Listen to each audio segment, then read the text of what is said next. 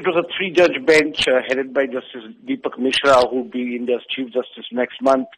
They said they would not interfere with the verdicts given by earlier courts in this particular case, and then they confirmed the death sentence handed down to them by Delhi High Court in 2014. The three judges described it as a rarest of rare crime, the manner this 23-year-old physiotherapy girl was gang raped and then murdered, and then they handed down the death sentence. Now, what was unprecedented and never seen before was that the courtroom burst into applause.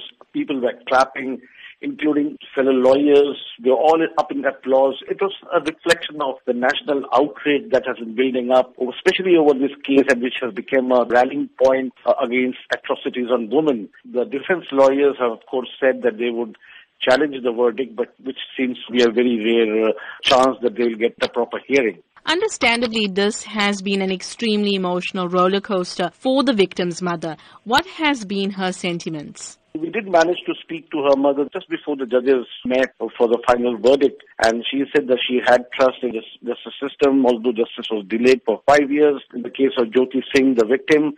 But she said she was confident that the rapist would get the death sentence. And while the judges were reading out the injuries that the girl suffered during her gang rape, she sat there weeping. When they came out, the father seemed more composed.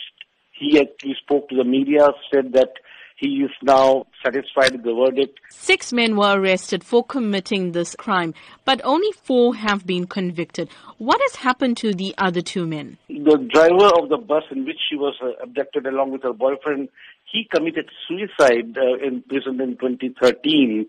And the 4th man, who was actually a juvenile, and he was sent to a reformation home for 3 years and was released in December 2015.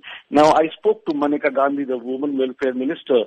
She says that she is now going to campaign for laws to bring punishment for juveniles under adult laws because they cannot be allowed to get away free like it has happened in this case.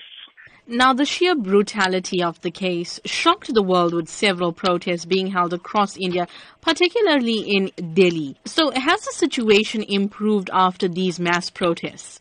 I'm afraid not. I mean, despite the celebrations that we saw today, which included metro train drivers hooting their horns, cars, motorists honking, and people giving out or sending out all sorts of messages. And since 2012, the government did strengthen several anti-rape laws, formed special courts, but nothing much has changed on the ground. Last year, Indian police stations registered 327,000 complaints by women. The number of kidnappings in 2015 rose 5% to almost 60,000. And in India, 24 women are raped every day, 1 every 6 hours in the national capital.